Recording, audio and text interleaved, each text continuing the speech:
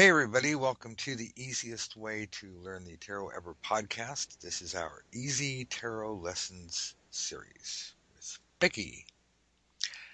Hey, Becky, how are you today? I'm all right, thank you, Dusty. How are you? I'm absolutely wonderful. We're finishing up our series on the court cards with the English Kniggets and their Hmm. silly knees bent running about. So, jumping right into this, because we do have a lot to cover today and we'll try to shorten it up a bit. Uh, Traditionally, at least for me and the people that I've met, um, so I think it's relatively representative given my experience. But traditionally, we've been taught that knights are, for the most part, young men, men of a certain age, and a relatively recent or relatively modern interpretation has allowed that the feminine elements or the feminine suits could represent women instead of men. This solves the problem of, well, the kings and queens have to be adult males and females, and what do we do for the rest of them? But still, this is horribly limiting. Well, okay, Becky, you tell me, since we haven't done this podcast yet, even though you've had experience and you've gone through my courses and you've had me helping you, traditionally, when a knight pops up in a circumstantial or environmental, in other words, a knight comes up in a reading, Hmm. uh, other than, oh, it's going to be somebody in their teens, what kind of problems has this been presenting to you?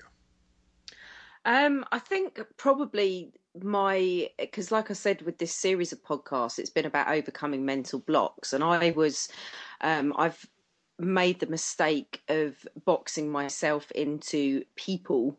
And where this series of podcasts has been really helpful is it's kind of expanding my understanding of the cards because you start seeing them in terms of, circumstance and environments. And I know the kind of meaning of the card always is always shaped by the question that you're asking. So you couldn't just sort of put a card down and say it means this, this, this, and this, because it does loosely, but it's going to fit the question that's being asked. So I think just following on with what I've said with kind of the pages and the kings and the queens, it's just increasing my awareness beyond that rigid, this can only be a young person.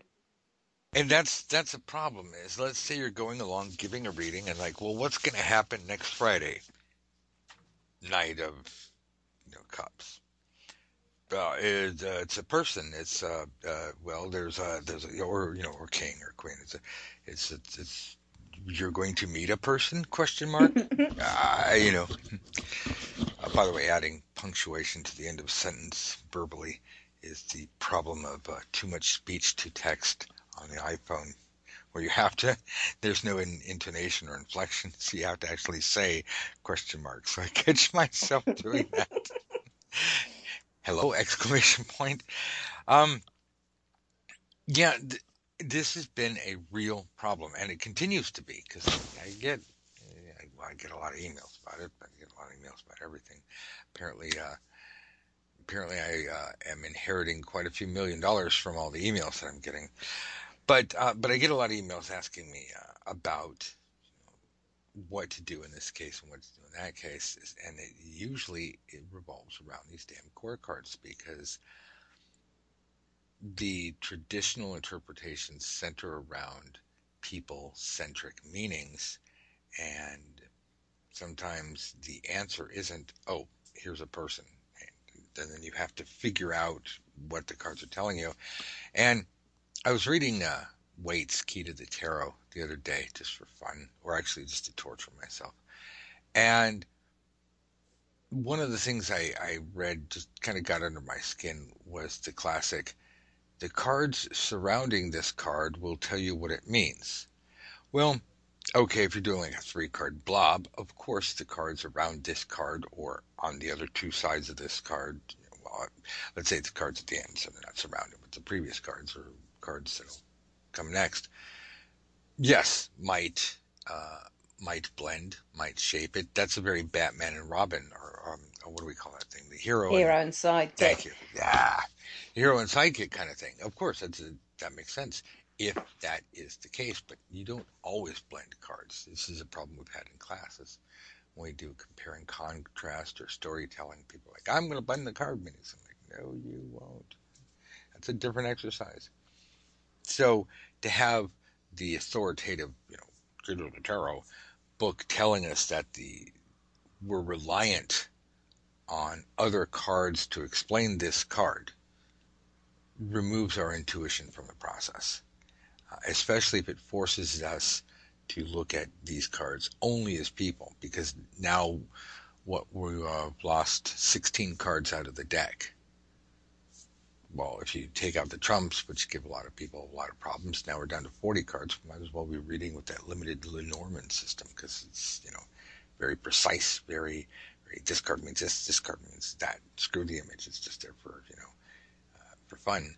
And then we have like 40 some odd keywords. It's not the way the tarot works.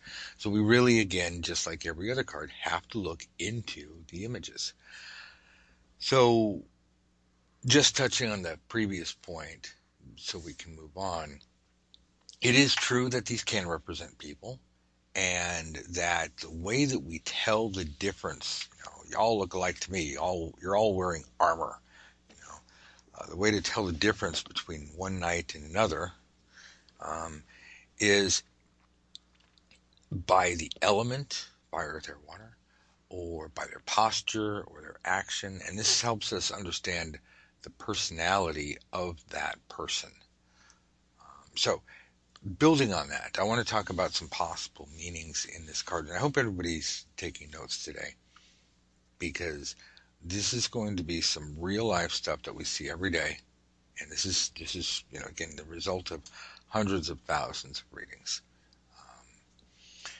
So please take notes, and we'll go into this is what knights show up in real spreads every day all over the world, whether people are seeing it or not, because this is why the gods give it to us. It's here's your answer. All you need to do is interpret it. So one of the first things I like to look at is the knights as a rate of progress. This is rather basic and simple. They're all on horses. They're all moving or not moving. So this can show us how quickly something is coming together, or or how long it's taking, or what at what speed we're operating, what kind of efficiency. So Becky, I'm throwing it over to you. So Mm-hmm.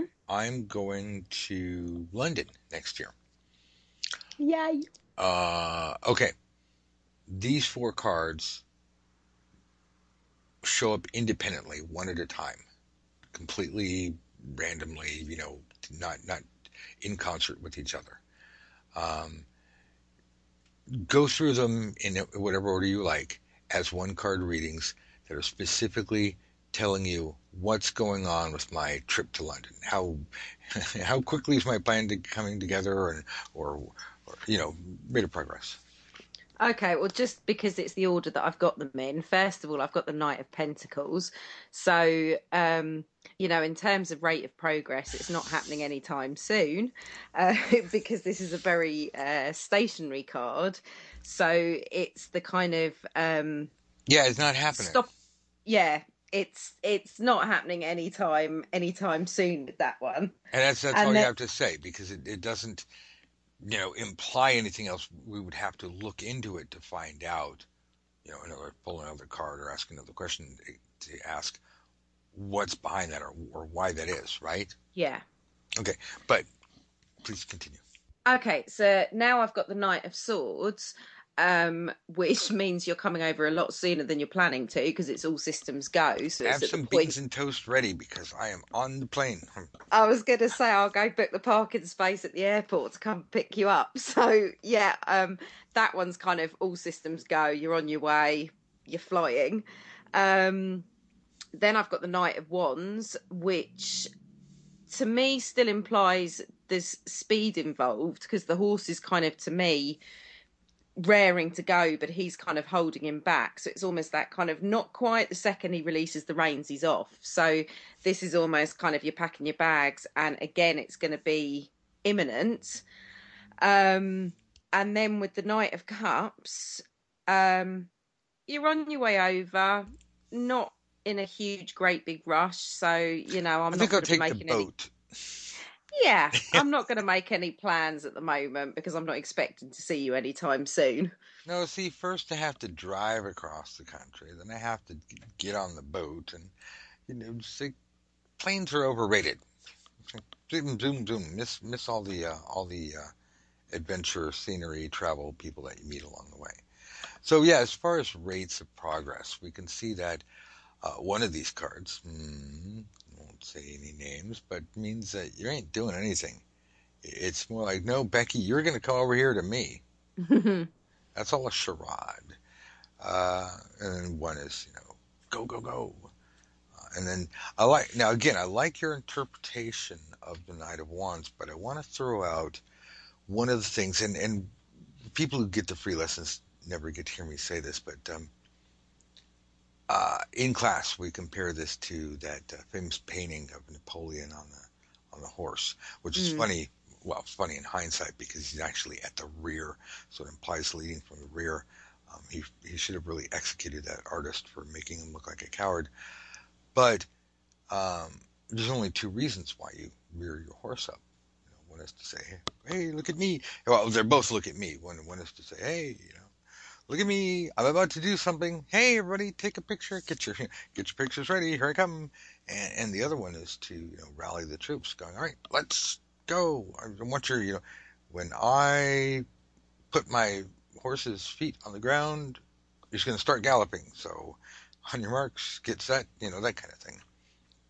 So to me, and again, any interpretation is good as long as it works for you, because it goes back to rule number one. If you don't know what rule number one is, read it in the book. But this implies action that's about to take place, but it's really all about grandstanding. Whereas Knight of Cups is just it's more sedate. It's more like a day in the life. Hey, you know what? We're doing it. It's slow and steady wins the race there, Skippy. Mm. So again, now taking these four cards, but I want to apply them to different things so we can see how we can see them come up in real life rather than just a personality. So the same basic rules apply, and the cards are not going to somehow magically change their meanings. Um, but let's change these to mean um, somebody's motivation or their attitudes to a situation. Now, if I understand, you have two children, I do indeed. two boys. Yeah. All right, so it's bedtime, and the Knight of Cups shows, or better, yeah, let's do Knight of Cups shows the attitude of your boys towards, you know, that's it, time for bed, big day tomorrow. Do you know what? If this was the attitude to bed, it's the kind of they're going to do as they're told, but they're going to do everything in their power to do it as slowly as possible. Appreciating, um, slow walk to the bathroom, slow walk to get changed, slow walk to say goodnight to the cats, and then eventually go to bed, by which point I've got steam coming out of my ears. So it is being done, but it's going to be very slow and very deliberate and kind of as drawn out as possible. Fine, I'll do it. Right, Yeah. all right. Um, Now let's change it. Let's make it how we get out of bed in the morning. Now, I'll take I'll take first stab at this. There's almost never a day when I am Knight of Swords or Knight of Wands in the morning. Yeah. Um, I am completely Knight of Coins. Mm-hmm. I'm asleep. I'm having, and my body is weird. I don't know if other people's bodies do this, but I have some kind of internal alarm clock where if I'm about to oversleep, my brain starts feeding me these really just kind of fucked up dreams. Um, Mm-hmm. Things that I go, why am I thinking this? This is like antithetical to me. It doesn't make any sense. But it's happened on such a regular basis. I realize the only time it happens is when I am either just about on time or usually, and again, when I say usually, mostly when I'm refusing to get up and I go, no, I'm going to squeeze in 5 more minutes of sleep. It's like my body says, well, we're going to make this as unpleasant as possible so that the choice of getting up is the lesser of two evils. But that's me. It's the Knight of Coins. And any of my roommates or friends who's ever known me knows before coffee, don't be all happy, skippy. Don't be jumping around. Hey, how you doing? Did you sleep well? Hey, good morning. Was it? Did you see the reindeer? It's like I must kill you. There's an old movie, and it's funny because this is an old movie by my standards. That was The Great Race, and I think it was Peter Falk's first movie. I had like Jack Lemmon and Tony Curtis. And they go around the world, the Great Pie Fight and whatnot. But Jack Lemmon was like the evil Snidely Whiplash professor type. He was the villain, and Peter Falk every morning would say, "Morning, Professor, up and at 'em," and Jack Lemmon would be like, "Up and at 'em, up and at 'em, like I'll get you, my pretty, I'll kill you for saying that to me." Um, and that's me in the morning. I was like, "Leave me alone until I have swallowed half the pot of coffee." Then I'm all Knight of Swords and Knight of Wands. So I want to know, just out of curiosity, how is your household in the morning? If we only had the nights to explain who's what in the morning. Okay, I'm Knight of Pentacles. I've got Yay! a wonderful picture stuck up in the kitchen which says, if you can speak before the first cup of coffee in the morning, I'm going to assume you're a demon who must be destroyed, which kind of I fits with my want morning that. I love philosophy. that.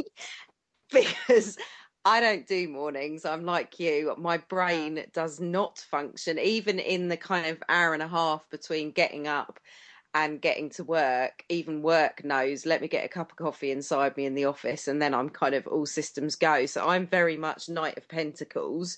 Then one of my sons, that if I didn't know for definite was my son, I'd wonder where he came from, because he's Knight of Wands. He wakes up and he's with it. He's up, his alarm's up, he's up out of bed, he's ready to start his day, and he's ready to get on with things.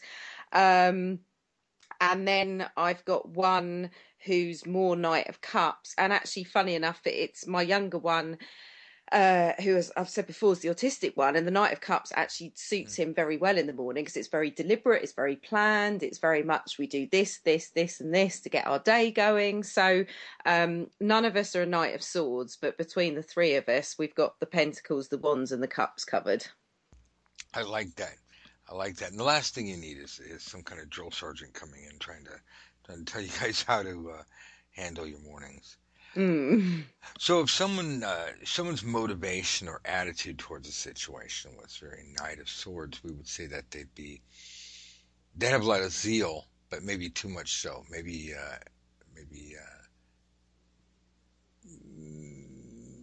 I was going to go with one example, but it's really not politically correct. It involved, evil people flying planes into buildings.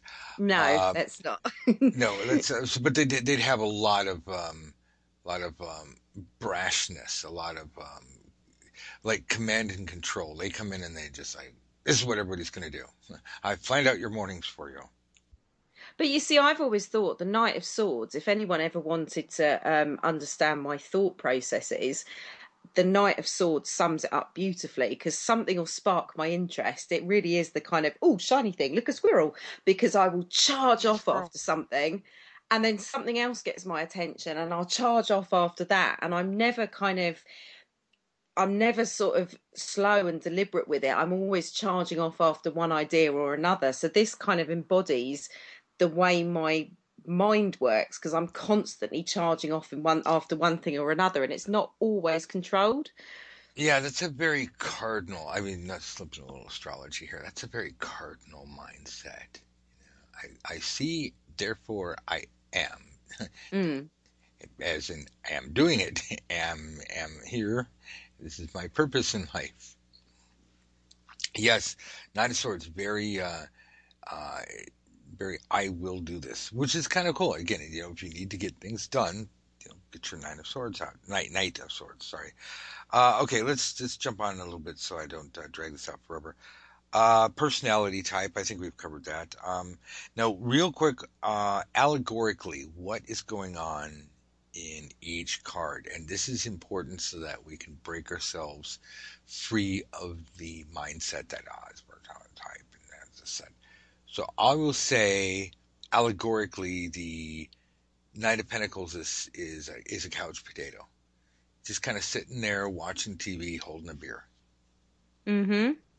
Um, or he's going, yeah, I got it right here. You want it? We'll come over get it. Make me a sandwich. I got a whole bunch right here. You want one? Come get one, because I'm moving. I got the sandwiches. Why would I move? You want one? Come over and get one. So pick a card and tell me, in that sense, an example of what's going on in that card. We're not trying to reach for some crazy superstitious meaning. We're just looking at the card and saying what this could represent. Okay, well, just because it's the first one I picked up, the Knight of Cups, Mm-hmm. um, is kind of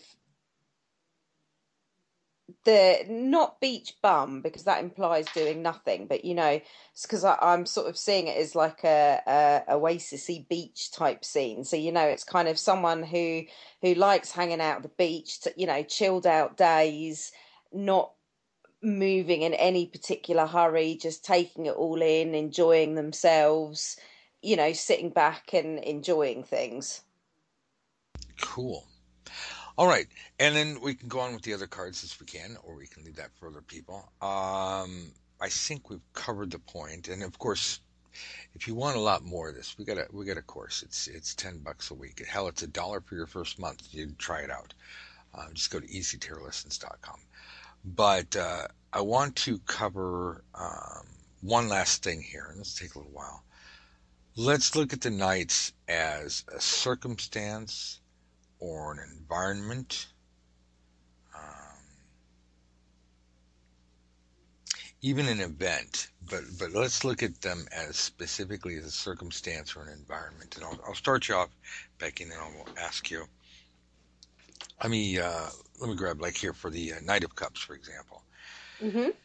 If this is a circumstance or environment, tell me about this new job. Knight of Cups. Oh, you're going to get a proposal. What? Well, that doesn't make any sense. Teenage guy. That doesn't make any sense. So tell me about my, my work environment at this new job. Well, in this case, I would say this is cautionary, or it's a slow-moving environment, and I kind of like what you said about everything is very methodical. Like your boss has a specific mythology, mythology, yeah, that he follows, and he wants you to follow it as well. Can you see that? Yep, Okay. very definitely. Let's see. Another, just real quick, another example might be, oh, using the river, because rivers are boundaries in geographical, especially in olden times. It's real simple. It's like an ocean, river, mountains. Yep, those are natural boundaries. So just be like we're creeping up on the finish line. So, come on, we're creeping up on the finish line, people. Chop chop. This is this is happening. Oh, look, like we're creeping up on the deadline to get this stupid astrology book by December 31st. I better chop chop. So that's the environment that I'm facing specifically. So there's a real life scenario right there. Does that make sense, Peggy? Yes, it does. Do you have anything you want to add to that? Um, no, I just kind of going on with the what you were saying about rivers being boundaries and deadlines, I'd also say that it's the kind of job where there is the potential to go higher, because it's almost the idea that once you've reached one boundary, there's then something on the other side. So you've got the kind of methodical, um, this isn't going to be a hard, fast paced job. It's going to be kind of, like an office job where you've got to dot the I's and cross the T's, and then the potential to go further, because once you've hit a kind of barrier, there's always something over the other side. So no, Yeah, it's always a what you said makes sense. yeah. That brings up a good point philosophically that I guess I want to talk about. And yeah, it's my show, so I guess I can. Not to quote rank, but there are no finish lines in life. Well, okay, maybe there's death, but everything seems to lead to something else. And I'm just taking what you said because it just sparked something in me. Um, Early on in life, I I heard people constantly. It was funny because it came from so damn much money, and it was just all around me. But it was not something that you really pay attention to. It was just there. But the lessons I was taught were, and I've seen this play out, is that once you establish a goal and reach that goal, it's nice. You get like 5 minutes of rest going, look at me, I've got this goal. And then some schmuck comes along and goes, yeah, have you seen this?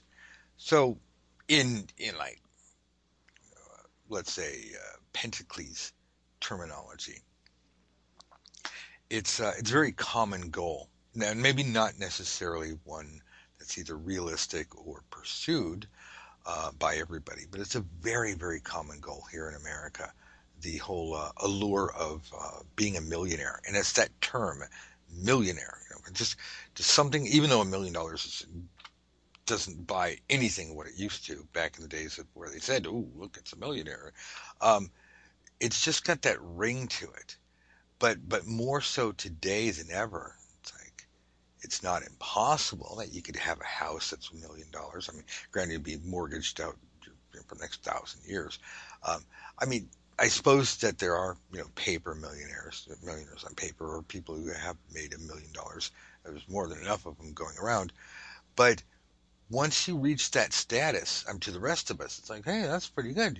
Specifically, you don't really have to work anymore. You could do pretty well just enjoying life. But you get that first million, and all you can think of is, well, all of my friends, because you can't be friends with peons anymore, right? Uh, Mm-hmm. all of my friends have 10 million or 100 million. And then there's these evil, horrible corporate overlords that are billionaires. Like, oh, they're such yeah, they're like millionaires to somebody else. They're like out of my stratosphere. But this all comes back to the Knight of Cups, where, oh, I got a car, great. Now I've got to make money to go places. Oh no, now I have to work extra hard to make the money so I can take time off of work so I can drive my car to exotic places and go see things. But I can't do that on my because, gasoline and time off costs money. So it seems like it's not so much the finish lines, because we do like to look at life as like, oh, here's a finish line, here's a little goal, and I get it. But it seems like every time we accomplish a goal, all it does is opens up a whole new world of crap that we have to deal with. Yay, I got a house. Oh no, now I got mortgage payments, and I got to hire one of those like gardener guys, and it's like, wait, what do you mean the landlord doesn't just pay for house maintenance? Somebody pay for all this maintenance. My toilet's broken. And last time I had to call the plumber, it's like emptied my wallet, and he said, "Oh, that'll get you about halfway done." I'm like, "Oh no." So I just think it's interesting, the implications of where you're going with this Knight of Cups, and by proxy, how without assigning tarot cards a religion, and this really bothers me. It's ranty time. Is I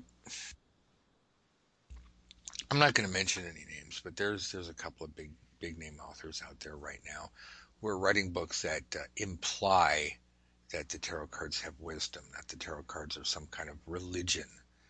hell, we've already got religions and philosophies. We had like the greatest philosophers in history and the greatest religious. If you're into the religion thing, I mean, I'm not saying you should or shouldn't be, but just cover all bases here. But we've had the greatest religionists. Jesus, Muhammad, Buddha, Zoroaster. Forgive me if I'm missing your favorite. Well, Moses, of course, and other people. Things that Abraham, things of this nature. Um, but it was really bad, Arnold. These people, have been famous throughout generations upon generations for doing really good work, laying down absolute fact. Plato, Socrates, and now we have the concept. What we're doing is we're teaching people that the tarot is some kind of religion, that it's some philosophy, and it's not. It's a game that we just happen to use for divination that works really well. So I highly reject anything that says that there's some kind of magical mystery journey that the fool takes upon our trip, and that these are an allegory of the 22 major arcana, which is 21 trumps, which is interesting because 7 times 3 if you're in the numerology thing, and you go, oh, there's proof. Well, what if there are 19? Um, then we have to change. And again, it comes down to scotoma. The mind sees what it wants to see. If you want to see a religion, you're going to see a religion no matter what I say. You're going to go, no, but it's right here and it's true. So I really reject the concept that the cards are a spiritual path, because that puts them in the same league as our religions and philosophies. And when you look at the depths that any religion, whether you believe in it or not, or a philosophy can take you, that outstrips the tarot 1,000 times to one. We'd have to work on the tarot for the next 100 years, cramming it, full of other people's stuff to really build a philosophy around it. So I want everybody to just be very careful not to read something by any author, including myself, that says, oh, the tarot is magical and it's a philosophy and it explains everything in life, because it doesn't. It was a game invented around 1440 by a bunch of bored Italian nobility, and I'd like to fly back in time and thank them, because it's just the most amazing thing ever. It's just kind of interesting and fun, even without superstition. But all that being said, I like the way that we can look at anything of a tarot card or a gum wrapper or an advertisement, and we can see a metaphysical lesson learned, or a philosophy lesson learned just from gazing at that image. It's our awareness that is triggered by what it is we're witnessing, and that's really the secret to being a great tarot reader. Is right there, kids. If you can learn that, you never have to take another lesson in your life. It is learn, meaning learn, do, master, practice, expertise, all that stuff, which is why we have classes, why we have all these exercises to get you to that place. But that place is, if you can go through life and just absorb information metaphysically, allegorically, translate that into a real life, highly precise and accurate meaning, um, and give that advice which will prove successful and useful to someone. See, all that has to take place. You can't just be like spouting random things. If you can do that, then you've mastered the tarot. And Becky, you're well on your way, because you're able to look in, just for example, with Knight of Cups, you're able to look in the image and see something that doesn't necessarily have to apply to every reading, but it's something in that image that means something to you as it relates to where you're at right now. And again, that right there, little encapsulation, circle that, put an exclamation point in the transcripts, because that's it right there. That's all you need to do to become a tarot Zen master. You don't have to buy into somebody else's superstition, or change your religion to match their world paradigm. Okay, that was a ranty rant. Any Mm. rebuttal or anything on that? No, not at all. Not at all. I was taking it all in. Okay. Okay, so back to the circumstance and environment. Okay, So yeah, so Knight of Cups. Let's put them away. I wanted. Here's one. I like this with the Knight of Swords. So I got my roses and lilies out thing out here, and it says Knight of Swords, and the guy's like charging, and he's going left, whatever. Well, in this image, if I flipped him over, he'd be going right. If I flipped him over, he'd be on his head. Hello, hello, dangling by your feet. So this is Knight of Swords to me as an environment. Tell me about my job environment. Oh no, the knight came up. It's a person. It's a no. It's a very gung ho environment. It's highly competitive, balls out, kind of a go big or go home attitude that So this is like the pervades. kind of stock exchange, isn't it? Where Yeah, it's kind of it's very macho and kind of in your face and fast paced and I'll go one further. Any professional sports locker room, stock yeah, exchange, uh, a, a professional gym, you know, a firehouse. You know, you're not a hero enough. Charging that, I want you to run headfirst into that wall and prove that you're not afraid of anything. It's like, imagine that wall is a burning building. Just run into it. Like, yeah. you need that kind of like me first kind of attitude. So yeah, I would think that. Uh, so oh, so yeah, as an environment, let's because I want to turn the genders on their head. Oh no! I got it. I got it. I was going to find a way to do it some way. I didn't know that it was, but of course, let's go to the greatest movie ever. And oh, was it Percival? No. I think it was Sir Galahad.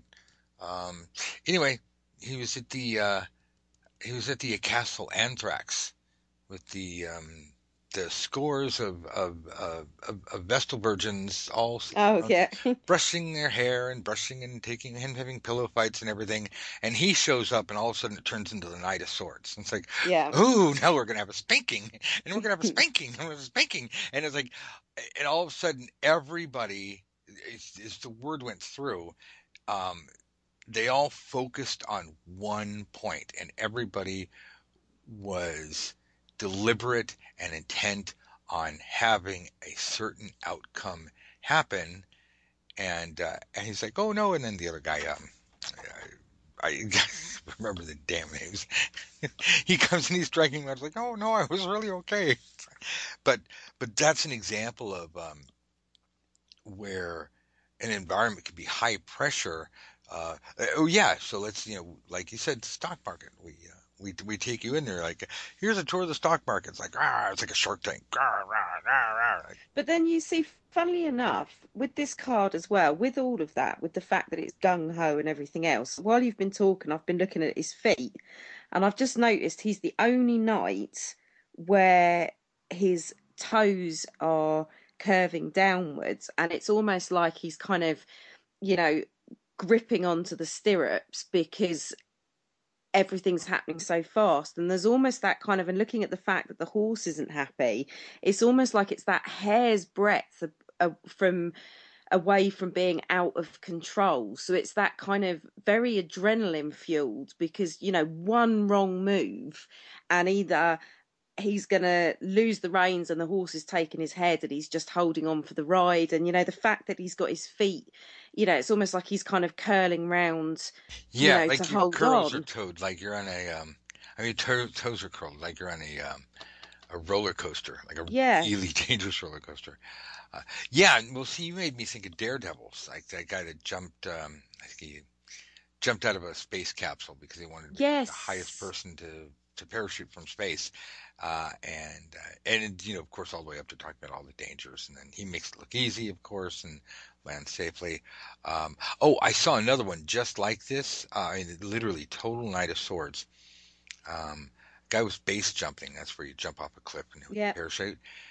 He wanted to be the first person to base jump without a parachute. So he had a squirrel suit, and if you hadn't seen it on video, I can't expect anybody to believe this. But the short version is he jumps off this well chosen cliff. Kids, do not try this at home. and he's got his little squirrel suit, and he's flying and flying and flying, and he's coming in towards the lake, and he did the cartoon thing where you come in, and at the last moment he somehow came in at the right angle, and he just hydroplaned or skipped across the surface of the lake, without tumbling, without breaking a leg, without making a headfirst splash. So literally, he was the first person in known history to jump off a cliff, hundreds of feet up in the air, or a mountain, however far away it was, and just fly down and do the cartoon thing where he just hit the water right at the right angle, just skimmed right along the top, and he's all celebrating and everything. Um, that's this kind of, I like to say in class, you're riding a motorcycle without a helmet. I mean, Yeah. there's no there's no cage around you. Literally, everything, the world is coming at you. You're standing in one place, and the world is coming at you at 90 miles an hour. Bugs, trees, other cars. It's just, because it's all in your face. Because when you're on a motorcycle, kind of leaning over, trying to lean in ahead of the front tire, it's just the entire world is flying at you, and that's a very night of its moment. So that might be easier for modern people to use as an allegory of a circumstance, environment, or how somebody's living their life. You live your life as a thrill seeker. Does that make Well, sense? it's that phrase, isn't it? You riding by the seat of your pants. It's Yes. kind of that, and it's that with this card. It really is kind Not of really the much of a plan, right? nah, nah. It's totally adrenaline fueled and kind of act first, think later. Yeah, this is kind of like, it has a lot of I'll make it up as I go. Yeah. So now, good. It's a good thing it isn't reversed, and otherwise, that could be really bad. We'll talk about reversals next week, everybody. Okay. Had a note on this, just for the Knight of Swords, just to make sure, because I wanted to make sure I didn't forget. Wanted to relate a story, because we're talking about how this whole Knight of Swords is rush, rush, rush. To show you this in real life, this goes back a number of years. Um, God, I guess it's been probably about 7 or 8 years. I should track that guy down. So there was, again, 7 or 8 years ago. It's in a rather dark time. This is right before I finally put pen to paper and wrote both Aphrodite's Book of Secrets and The Easiest Way to Learn the Tarot Ever. Um, this is like a year or two before that. Um, my business had failed for any number of reasons. And I had a little side business that I was doing that was keeping me alive. But I just hated my life. I was so, because I used to be Beverly Hills Psychic. I used to have, pretty girlfriend. I just literally everything I wanted was at my disposal. And now I was like slumming around, painting addresses, living in my car, and just going, what the hell has happened to me? Life happens, and fortunately, some of us can dig ourselves out of it. It's a lot of luck and a lot of hard work. But that was really it. My life was all about luck and hard work, and I hated my existence. And so, um, this only happened once, but it really stuck in my head. I needed car insurance. Obviously, I guess we all need car insurance when we're driving around. And I'd gone and bought from this one guy, and he seemed pretty cool and pretty placid. And then when I sold that car and got another car, I needed to go re-up it. But he pointed out something to me, and all this preamble will give you an understanding. So I did not realize it, but I had put a lot of pressure on him because I didn't want to go in there. I kept putting it off, putting it off. Like, oh God, I got to stop my insurance. Why can't I just do it online? Bip blip. I go to Starbucks and take out my laptop and type it up. So, but I liked this guy. And I wanted to give him the business. So I go in there and there's a line ahead of me, and I'm like, oh, it's 6 o'clock at night. I was like, I can't come here till till it's dark, and I can't paint anymore, and I can't collect any more more money. So it's like 6, 7 o'clock at night. And so I storm on in. I'm like, look, I got to go to the gym, take a shower because I got to be clean in the morning, even though I'm living in my car. So I'm like, rush, rush, rush. And that was just my state of life. And so he's filling out the paperwork, and he's just very tourist-like, just very, very down to earth, plain, practically looks at me and he goes, "You're always in a rush every time I see you." And I guess as a salesman, he wasn't trying to kill the deal, but he just couldn't help himself. And I walked out of there, of course, after having secured my insurance, and it stuck with me for a week that my whole existence was was completely Knight of Swords. Everything was about me. I mean, again, because I was in survival mode. Um, I didn't like my environment. I was angry because I used to be way up here having such a good time. Now, look, I don't know about anybody else, but you live in your car. Your name is Dusty. You ain't getting a date. That goes on for a while. You get kind of grumpy. I don't care how many times you go to the gym every day and shower and go, look how clean I am. It's like, you know.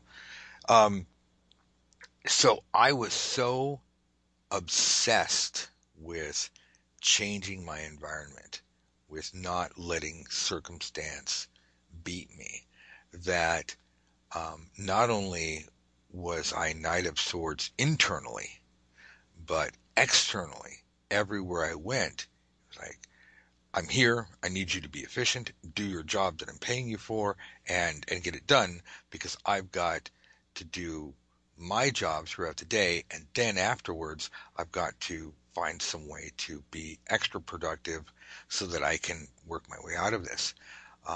So I was going through my entire life in a very Knight of Swords kind of way. Does that make any sense? Yes, it does. Makes perfect sense. And it was weird just to have this guy. He didn't. When I say he didn't know me, it wasn't really his place to say. But then again, sometimes the gods throw somebody in our path and go, "Hey, you're going to get this message." But he was the only one to stand up and say to me and say, "Hey, blah blah blah." I was in a rush, and it stuck in my craw. I'm not sure what a craw is, but it got stuck there, and hence I got stuck because I couldn't figure out what a craw was, so I couldn't figure out how to get it out. But just for anybody listening, if you've ever been in that situation, um, this is an example of how you can take a card and just realize that the cards represent life. Life is art represents life, or art imitates life. Life imitates art. Well, the tarot cards, as we use them today, are designed to represent just daily life, things you can do, things that happen to you. And that's why we have spreads, so we can build complex interactions. That's why we do the hero and sidekick thing, or this versus that. Um, all these different exercises, these are things that you see in a reading in real life. So it's not one particular card, but at the risk of boring everybody, I wanted to explain how tremendously accurate a card, or two cards together as a blend or whatnot, can represent something that we are doing and in pictorial form, and help us see it objectively outside of ourselves. And therefore we can then intellectually process it and make our own decisions. So remember, the cards are not fatalistic. It's not like, oh, this is going to happen, you have no choice over it. Think of it as the gods throw in cards out at us, because again, we're doing our pre-spread mental walkthrough, we're doing our spread verification, we're doing all of our pre-spread work. We are casting out the cards. We are, by the way, all of that's from Advanced Tarot Secrets. You're like, what the hell did they talk about? We're doing all this, and then these cards are coming out, and our intuition's going blam blam blam like a bass beat at a nightclub, and we're starting to get that information, and it's applying to our life. That all happens simply because we have raised our awareness. We've elevated our consciousness to the point where we can take our yappy mind, little yappy dog, out of the way, and we can experience the full wisdom that's being given to us not from the cards, but from the gods through the cards, so that we can actually choose to own our destiny. And that's really the beauty of the tarot, is to allow us to take control of our destiny, not just tell us, little Bobby's going to be doing this, or that somebody likes so and so better than they like us. Thoughts, Becky? No, again, I was just quiet because I was listening. And just using that example, I think it's demonstrated how, they say a picture tells 1,000 words. It's kind of, you've just done that with the one card, surmising a situation you've been in. So there's not a huge amount I could add to that because I've just been listening and nodding along while you've been talking. Well, thank you. And I don't mean to keep going, oh, my life, because I'm not a Leo, although obviously I wish I were. Leo's pretty damn cool. Says the Sagittarius, of course. Scorpios. Leo, skrr. Um, but no, I don't like telling other people's stories, certainly without their permission. So, having not mentioned the name of this particular insurance guy, it could be any one of thousands in the Los Angeles, North Hollywood area. Okay, maybe dozens in the North Hollywood area, in Sherman Oaks. But again, I don't want to get any more exact than that, because I can relate my stories with impunity. I can say, here's what's happening to me. Um, but when I relate other people's stories, I want to be very clear. It's like one of my students who, conjured up $2 billion. They literally closed a huge deal with their own expertise, but with the assistance of tarot and astrology, and really made this thing come together. Yeah, this is real life. This is what happens. We're not all just reading, from Madame Cleo and the psychic line. Some of us are doing some really big things. Um, it's just a matter of who you are and what you're doing, and then allowing the cards, and if you like, some other metaphysical discipline, to advise and help you really master your life situation. So I don't want to name names and places without permission on that. Fortunately, we do have permission, so maybe one day we'll talk about that. And Becky, with your car manifestation, uh, I know that's old news, but at the time that was kind of exciting, wasn't it? Oh, massively so. And just kind of, I think it was my not my biggest test, but it's up until that point, it made me realize some of the stuff that I've manifested in the past without realizing that's what I was doing, because it was that drive. But it's the first time I'd actually recognized it, put techniques into place, done it with that absolute focus, and then 16 hours later had a new car. So, it was amazing as a process to go through. And it's still, even now, I'm driving around in the car like 2 years later, I still get that kind of grin that that car's mine. Yeah, and two things. This was early on in your studies.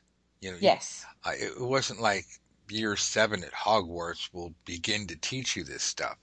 Um, it was early on, and certainly uh, enough Oh, to it was. help carry you through. Yeah, Oh no, I was just going to say it was the first time that I'd consciously manifested something. So it was kind of right at the beginning, really. It wasn't kind of manifestation 6, 7, 8, 9, 10 down the line. It was the first time I'd actually put into place everything you taught me and kind of gone through the process, and then it worked. And then you get that kind of, well, there's not an awful lot I couldn't not get if I put my mind to it, because I've proved to myself. exactly.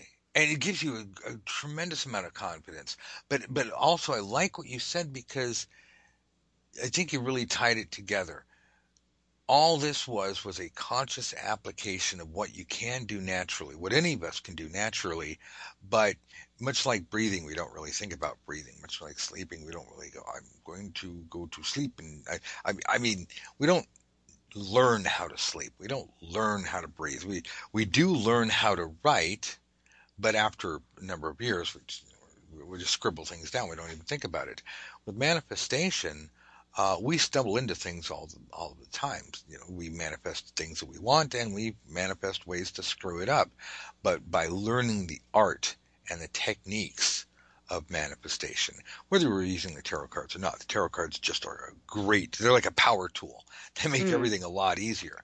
But when we learn the art of manifestation, well, it's the difference between fumbling around in the kitchen and accidentally making, I don't know, brownies. I'm trying to figure out the name of something fancy and I can't. Creme brulee, whatever. Ooh, that's all fancy, right? Um, it's the difference between stumbling in the dark and making something happen and going and saying, hey, I want this. I'm going to do this, this, this, and then get on with my life because I need this. Remember, turning your want into a need. That's one of the things. And then we just move along. And then at some point in the future, when I need to manifest stuff, and it changes our attitude because instead of going, oh, I want to manifest $1 million, and then I won't have any problems. It's more like, you know what? I need this right now, and I go through life, and then oh, I need this right now, and I go through life, and it just becomes a way of accelerating things that we need in order to move us forward. We stop looking for a panacea. We stop looking for that one big score, which is kind of ludicrous. Have you, totally off topic, have you had the misfortune of having anybody ask you for lottery numbers yet? No. Oh, thank you, baby Jesus. This is a good thing because I don't know how many times I've had it happen, and a lot of it was the bosses that I work for advertising. Oh, go psychic will give you your lottery numbers. You're going to win, or whatever he said. This angered me all the time because just the odds against it are. It's like I think you have a better chance of being born into royalty than you do of winning the big giant super mega zillion-dollar jackpot and living happily ever after for the rest of your life. Mm. Yet I don't see people running around wishing they could be born into royalty nearly as much as they call psychics or whatever different methods they use to win the lottery. Maybe there's systems out there that people have devised. I got to play on Sundays or buy you know a block of numbers or whatever and just keep playing that. So I'm again off topic, but I like us to be earth grounded. Um, I like us to all be, at least the people that are listening to this, pragmatic enough to be able to use these techniques that we're teaching you to get real results in your life. Your results will be your own, so go out and get them. Um, but see what works for you. But please don't go pie in the sky and don't. And when people come to you and say, "Oh, you're a psychic. Why haven't you won the lottery?" It's like just shake your head. Just walk away. Please don't punch them in the nose. Please, comma, don't. And in capital letters, punch them in the nose for being an idiot. Mm. Okay, a couple other things real quick, then I promise I'll let you guys go. And again, I'm trying to bring this down to earth so that all of this actually makes sense. We're not just like throwing out some interesting things or hopefully interesting things to you, but that we're actually helping you guys get real results in your life. That's can't do the work for you. That's up to you. But we're doing everything we can here. So, want to talk real quick about the nights as events because I did promise that. Just a few examples. So it's here. Do the Knight of Wands. Again, I like the original art here, and I wish everybody could see this. Matter of fact, if you on that new website, and I'll tell you what it is because we're just about to come to it. We did take professional photographs yesterday of a lot of the stuff. So it won't be long till that website ups with the virtual museum, and you'll be able to see this. But in the roses and lilies deck here, in the 1910 deck, so you can see this too.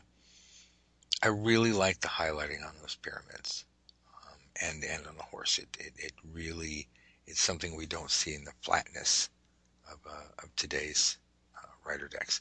But looking at this at this Knight of Wands, he's got his horse reared up, and if you look at how he's holding his stick, it's almost like comparative to the Knight of Swords. It's time for a spanking. Um, I could see you running around chasing your kids with a paddle. Um, But this is more like backing up 5 minutes, going, don't make me stop what I'm doing and go get the paddle. Because it's almost like he's shaking the stick, going, see this stick? See this? Don't make me use it. So I get a feeling that this is a lot of bravado, or like a lion roaring or a bear roaring. It's like, don't make me chase you. I'm, Well, it's almost kind of, with the it is a very male thing where there's too much testosterone and you've got people squaring up, and then it's almost kind of, I can imagine they're absolutely praying that their mates hold them back, because if they don't, they're actually going to have a fight. But if their friends holding them back, they can do all the bravado and let me at him, but they're not actually having to do it because there's that kind of protection from their friends that are kind of holding them back. So with the bravado, you can have all the show and all the kind of aggression, but it's almost that kind of, if they let you go, it would be like, oh no, now I've actually got to do something. oh, well, I'm going to tell you right now, having had the unfortunate events to have been in a fight, um, the moments leading up to a fight, great. It's all macho and shouting, and I'm gonna blah blah blah. But you get knocked in the face a few times, and again, we like to think, oh, that'll never happen to me. I get punched and then I stand right up and then punch the other guy.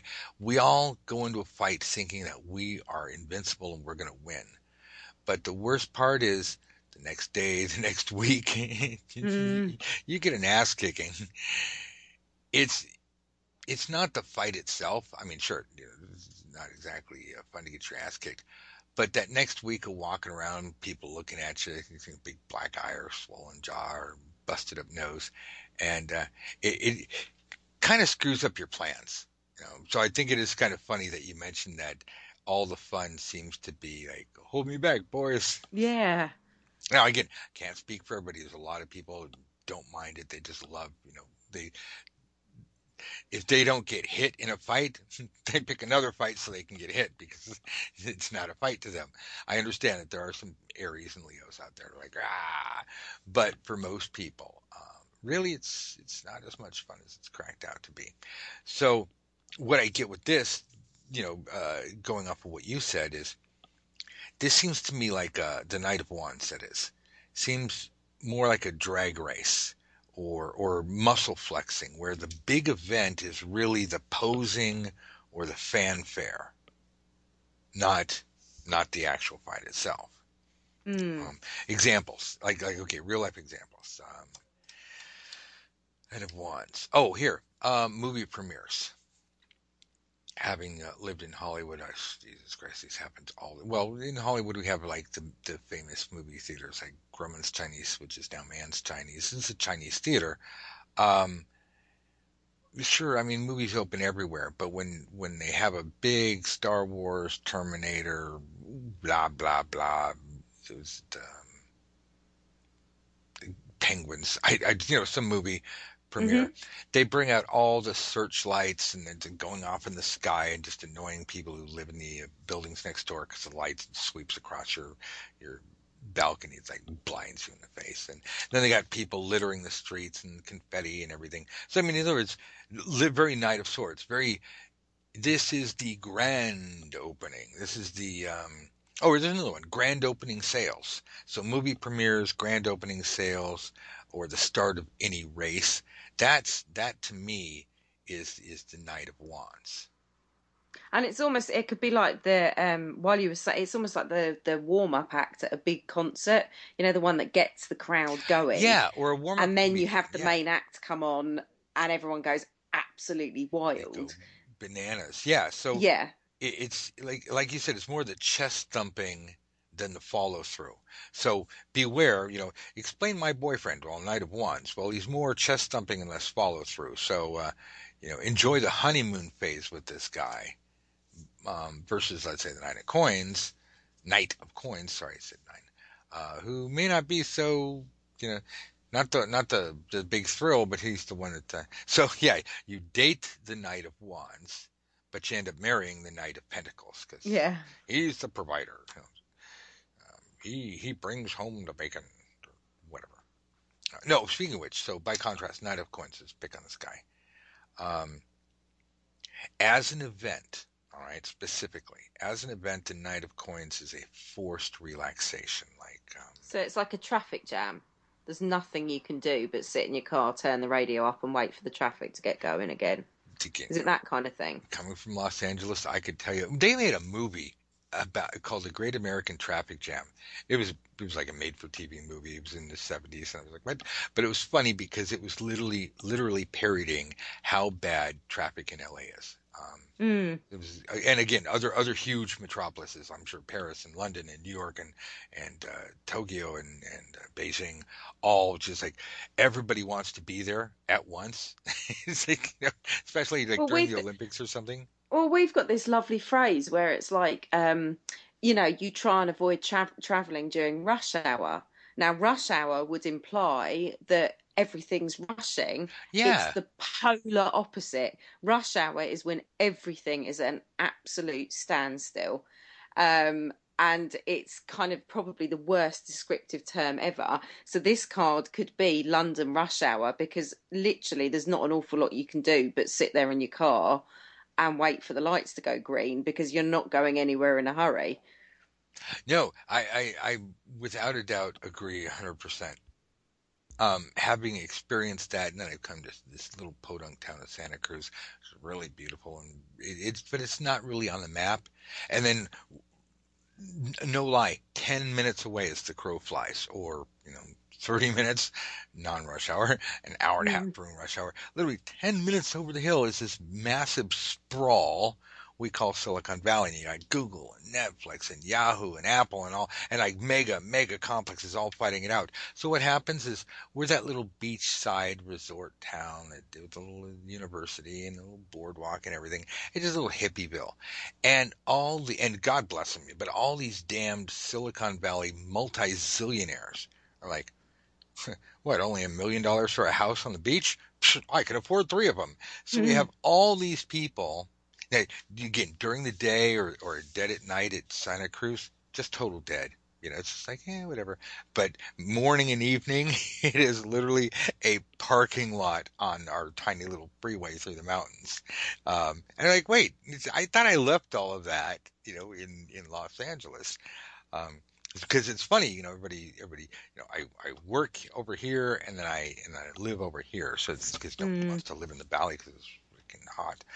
Um, yeah. So, but on a more positive note, kids don't smoke.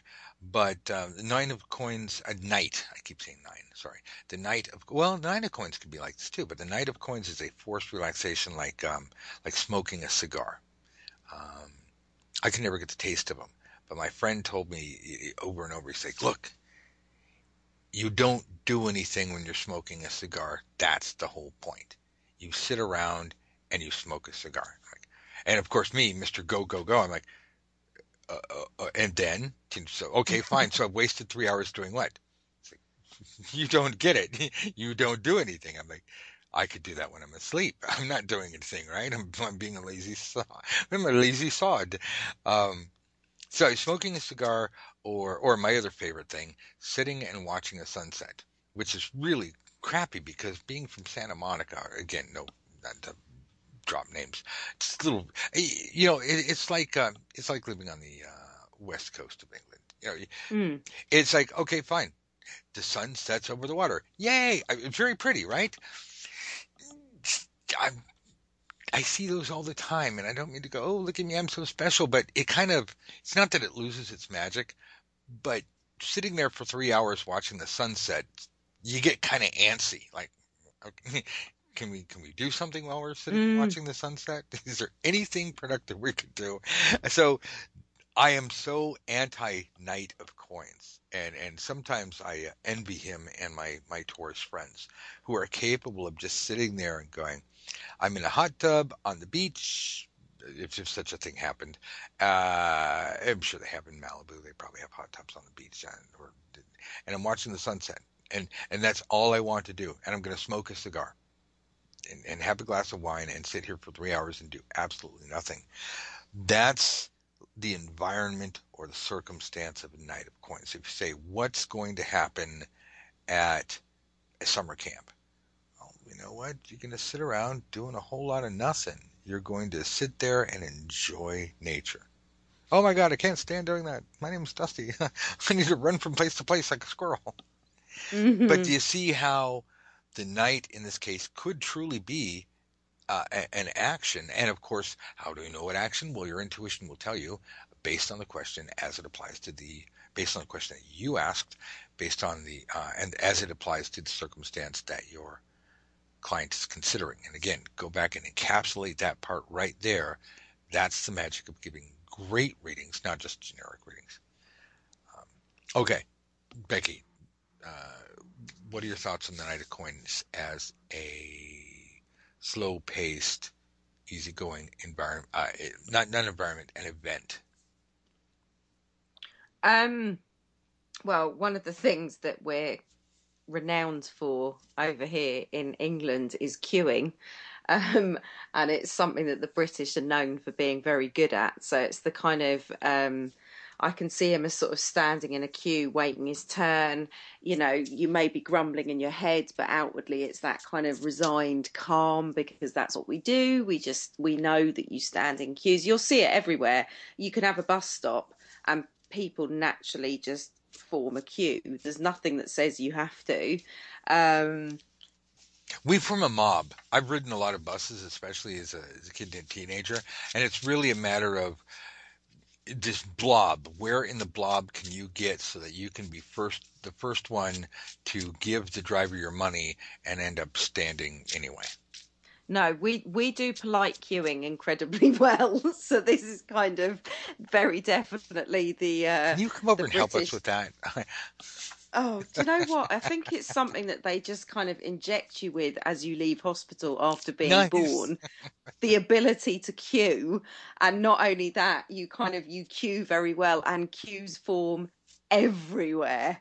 um, there's something obviously in British DNA that says you must stand in a line. You couldn't possibly stand in a group. So it's also the kind of to go back to the Knight of Pentacles. It's the kind of, I mean, from that, just thinking cues, I'm getting the kind of you know waiting for something to happen, but it's quite patient because it's going to come. It's a bit like you know knowing winter's going to be here in 5 months' time. I don't need to rush it because I know it's going to happen. So I'm just going to kind of enjoy the season I'm in now because I know that winter's going to come along in its own good time, and there's nothing I can make it to do to come quicker. So I think it's also kind of it's that feel of being patient.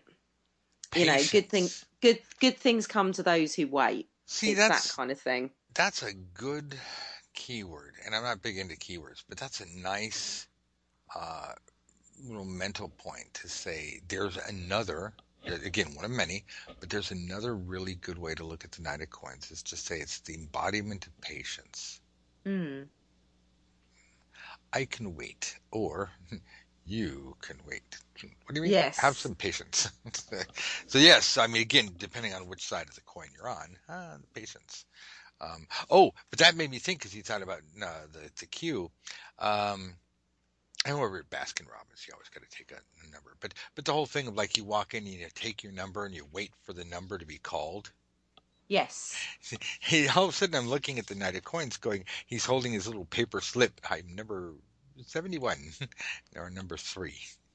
But I mean, the thing is, it's a bit like with you saying the Knight of Swords when you were, talking about your scenario earlier. I work in a hospital, and although I'm not medical, I do the admin side. Mhm. This was one of our clinics today, and I walked up the stairs, and there was just people everywhere, stood there holding their little slips, waiting to go and get their blood done, and it was just that kind of resigned. Half of them weren't even moving; they just had their eyes kind of fixed on the machine that ticks down the next number. Um, Yes. and it was a very very kind of night of coins moment because nobody was moving, everybody was stood there, they knew their numbers were going to come eventually, but in the meantime they were just stood there holding their bit of paper waiting for their number to be called because there's nothing they could do in the meantime. I love this ability to see the cards in daily life without superstition, dogma, some kind of forced system that we have to throw in there. I'm hoping that everybody's listening. I know my students who are listening are doing this, but I hope that everybody is part of a study group or gets a study buddy. Again, all of this is from the easiest way to learn the tarot ever. It's the White Book. You can get it on Amazon, Barnes and Noble. I've seen copies on eBay just the other day. I was like, wow, hey, that's kind of cool. I guess I hit the big time. Mm. Don't really see copies very much on eBay. People like hoard this book, which is good. Thebookdepository.com, you can get shipping anywhere, free shipping, although you have to pay full retail. Um, but it's nice, so you don't have to pay outrageous shipping. And then Advanced Tarot Secrets, the black book. And that thing's dangerous. That's got some stuff in it. That will turn you into a Zen master of tarot if you do the work. But I hope you guys will have the books. I hope you guys will take the course. But if nothing else, please, whatever God there is, please get a damned study buddy. Get in a study group. Um, get a teacher. Again, we'll be more than happy to teach you. These, for example, just real life examples where your cards speak to you. I want you to come join our course. Go to easytarotlessons.com/members or go to easytarotlessons.com where it says new students, sign up here. Well, click on that.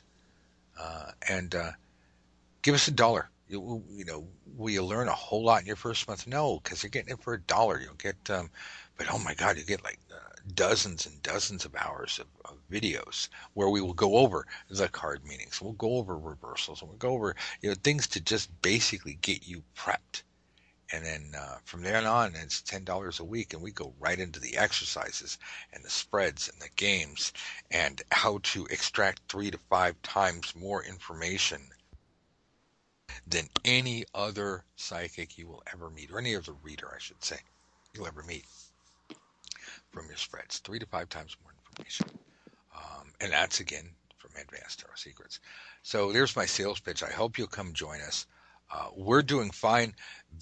Becky, I'm going to go on a limb here and put words in your mouth and say, you're still you, but I think the tarot has changed your life. I think that your knowledge of the tarot has just made it a little bit easier, a little bit more fun, and given you back control of your future and your destiny. Yes. And do you know what? The moments that I have, which I think everybody has, or we wouldn't be human, where you kind of go, "Nah, I don't know what Yes, to do." yes. I don't really have an excuse because I actually do know what to do now because I've been taught very well. So I have to almost kind of enjoy those moments because they're not allowed to last very long because it's a bit like sort of saying, you stood at the bottom of a ladder and it's like, I don't know how to climb to the next floor. Well, you do, it's in front of you. You know exactly how to do it. So yes, it has. And I couple of years down the line, it still doesn't cease to amaze me. This is a kind of, it's an organic process. It changes constantly. Yeah, I love the whole process because it's a constant learning curve. But the toolbox that I've got now is one that I didn't used to have. Yes, and I think let's wrap it up on that. Thank you, everybody, for staying. I appreciate that you allowed us to go this long. But we've covered the knights, pages, kings, queens. We're going to go into reversals next. And if anybody has any special topics, like, oh my God, I really, really, really need to know this, um, post a response or email me at dustywhite.net. Becky, thank you as always for being here, and Oh, everybody thank else. you. We are here to help you. We will take you by the hand and help you learn the stuff. Get over to easytarotlessons.com. And, again, if you haven't signed up for our free lessons, this is what you get. We got videos, we got written lessons, we have audio lessons. And again, these are catch as catch can. We get them out as we can. But the real focus is the tarot course. And here's another thing, Becky. I was thinking people say, well, how can I afford that course? It's like if you can give 2 $5 readings a week, because you get $5 from anybody. Well, that's American. However many pounds it is, probably 3-4 pounds, depending on the exchange rate. If you can get a $5 reading, do 2 of those a week. That pays for all your tuition, and we will teach you things that you'll never believe. Okay, kiddies, now it's your turn. Head on over to EasyTarotLessons.com for this week's tarot secrets and start practicing with your study buddy. You've been listening to Easy Tarot Lessons with Dusty White. Until next time.